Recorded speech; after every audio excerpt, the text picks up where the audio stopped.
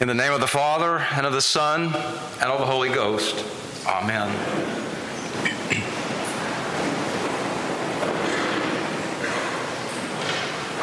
Yesterday, I preached on the final stage of the dark misery from which the gospel delivers us, death.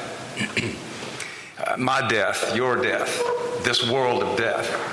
And now today, I turn our attention to the men and women who inhabit this world of death, sinners. Sin brought death into the world. Sin is a killer.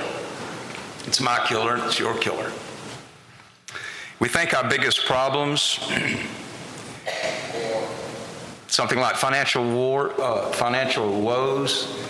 or cancer, or a wayward child, perhaps, a bad job, a no job, and so on. But these things are not our biggest problem. These things do not separate us from God. What separates us from God is sin. So my text today is a verse that you just heard. Our text today is a verse that is often said during the season of Lent. 1 John 1, verses 8 and 9, if we say we have no sin, we deceive ourselves, and the truth is not in us. But if we confess our sins, God is faithful and just to forgive our sins and cleanse us from all unrighteousness. This is the word of the Lord. Thanks be to God. As it concerns that verse, I want to borrow once again from Pascal, the 17th century French mathematician, physicist, but one of the greatest Christian minds that ever lived. In Pensées, Pascal contrasts two primary groups of men and women in the religious world. The righteous, who think that they are sinners, and on the other hand, sinners who think they are righteous. Two primary groups of people.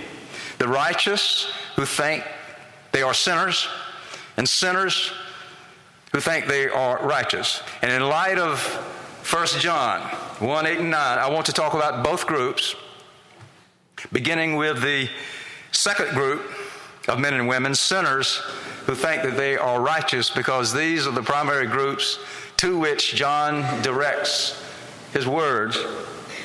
If we say we have no sin, we deceive ourselves, and the truth is not in us. Sinners who think that they are righteous, they are a dime a dozen. We find them in the church, and most emphatically, we find them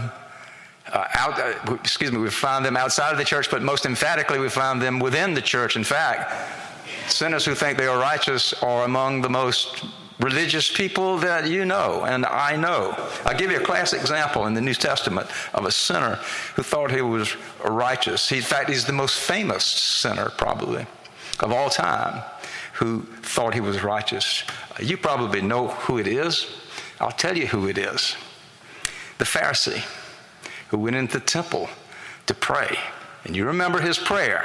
Thank God I'm not like bad people, extortioners, tightwads, adulterers, so on and so on. And then he went on to list all of the wonderful things, and there were nice things, all the wonderful things about himself. And you know how Jesus concluded that little parable? The tax collector, who knew he was a vile sinner, in fact, he couldn't even lift up his eyes. He couldn't lift them up, but downward, could only beg for mercy. And Jesus determined that he was the righteous one, and most emphatically, not the sinner who thought he was righteous, the Pharisee. Now, the truth of the matter is, most of us, and I certainly include myself, have a little Pharisee blood running through our veins. When it comes to sin, it's just so easy to be deceived. Sin has this subtle power to infect us with spiritual blindness. The ancient prophet Jeremiah said it plainly. He said, the heart is deceitful above all things, desperately corrupt. Who can understand it? It's a little bit like a man who came to see me right here at the Advent, upstairs in my office. He's not present with us today. I know that because he's dead.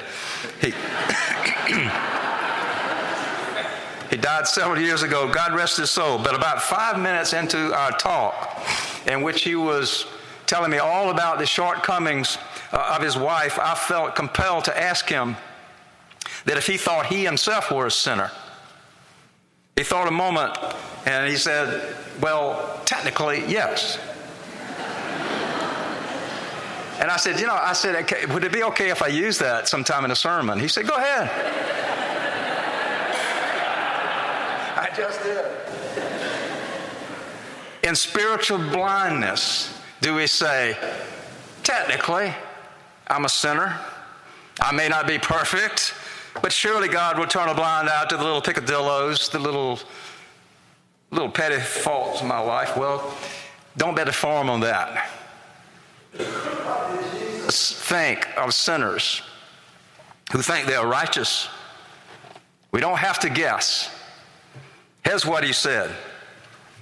Woe to you, hypocrites, for you are like whitewashed tombs, which outwardly appear beautiful, but within they are full of dead men's bones and all uncleanness. Jesus had a way with words. Let me ask you a question that is asked on many spiritual retreats. What is it that you think holds you back from growing in your relationship with God? I ask you that because most folks answer with all the negative things that they can conjure up about themselves, all of the blatant sins of the past that blot our spiritual resumes. But chances are, the things that most separate us from God aren't the terrible things that we have done or do that blot our spiritual resumes. Rather, the things that you all think are good about yourself. Like the Pharisee in the temple, your personal piety, your rectitude, which breeds self-righteousness. And self-righteousness is the most consistently condemned sin in the Bible.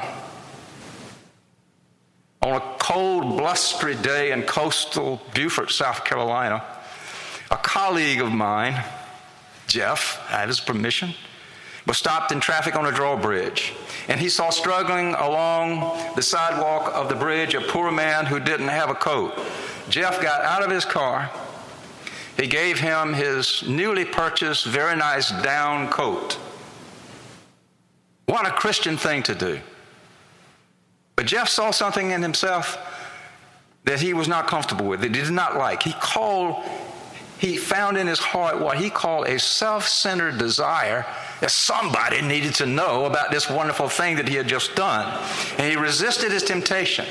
But he finally gave in and told his wife, who told their neighbor, who told another neighbor, and Jeff said he was sinfully satisfied as he confessed a feeling of self-righteousness. We may appear to be respectful and to be an officer in the Mutual Admiration Society. But here's the bottom line. It comes by way of one of the greatest preachers that ever preached on American soil. He's an Englishman, and many times I know I quoted George Whitefield, but I can't resist. In a sermon he preached circa 1755, he had this to say to sinners who think they are righteous. He said, "My dear friends, examine your hearts. Was ever the remembrance of your sins grievous to you? Was the burden of your sins intolerable? Did you ever see that God's wrath might really justly fall upon you on account of your actual transgressions of God? Were you ever in all your life really, really sorry for your sins? Could you ever say, my sins are going over my head and is a burden too much for me? Did you have experienced such a thing as this? If not, for Jesus Christ's sake, don't call yourself a Christian."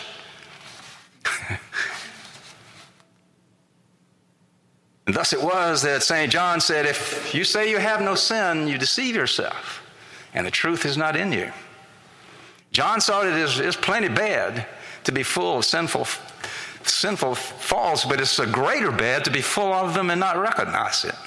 Because the biblical cure is going to appear optimistic to only one who knows he has the disease. As it has been said, no one who thinks he is healthy is going to be very happy about a free heart transplant. But then what about the other group of men and women in the world? What about the righteous who think they are sinners? Well, these are the people who recognize and feel the sin working in their thoughts and in their words and in their deeds, but by the grace of God, they also recognize the wonders of redeeming love. For you see, if a man feels the weight of sin in his life without knowing the Redeemer, then he must live with regret and die in guilt, as did poor Judas Iscariot. Guilt we don't handle. No wonder pop psychology promises to introduce yourself to your beautiful self. In reality, however, is the Bible that will introduce you to yourself, and it's not so beautiful. Oh, sure, we are indeed created in the image of God. It doesn't get more beautiful than that, does it?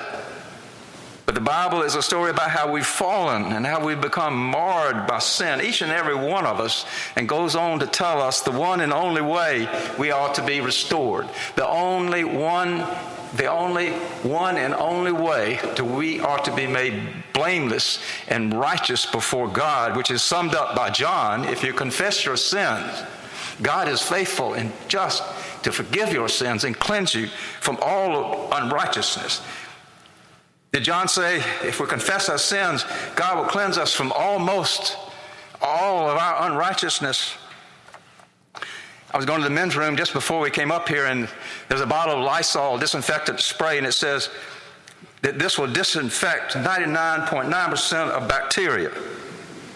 Suppose John would have said, if you confess your sins, God will cleanse you from 99.9% of your unrighteousness. Then I would still be in a heap of trouble. But God said he would cleanse us from all unrighteousness. All of it. That's a radical thing. One time in my life, not long ago, I felt so unworthy. I felt so unrighteous, for good reason, that I said, I cannot believe that God could possibly hear my prayers. And I actually withdrew from my morning prayers for a little while. And then one Sunday morning, I was out in this little church, in a little country church, where morning prayer was being read. That word, all, touched my soul. God will cleanse us from all unrighteousness. And that's the only hope that I have. But thanks be to God, it's the only hope that I need. And so, in conclusion, I don't know on which side of the fence you generally live. You can ask yourself, are you typically like the Pharisee, the sinner who thinks he's righteous? I have to admit, it's mighty easy to slide that over that slippery slope. For example, what are you most proud of? As for me, I'm proud of my humility. But whatever it is, your work ethic, your success, your children whom you raised, whatever it is you're proud of separates you from God.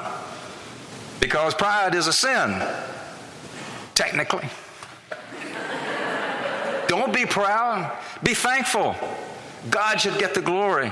As Jesus said, I am the vine, you are the branch. Apart from me, you or anyone else can do nothing. Point being, it's just so easy to slide over that slippery slope into self-righteousness.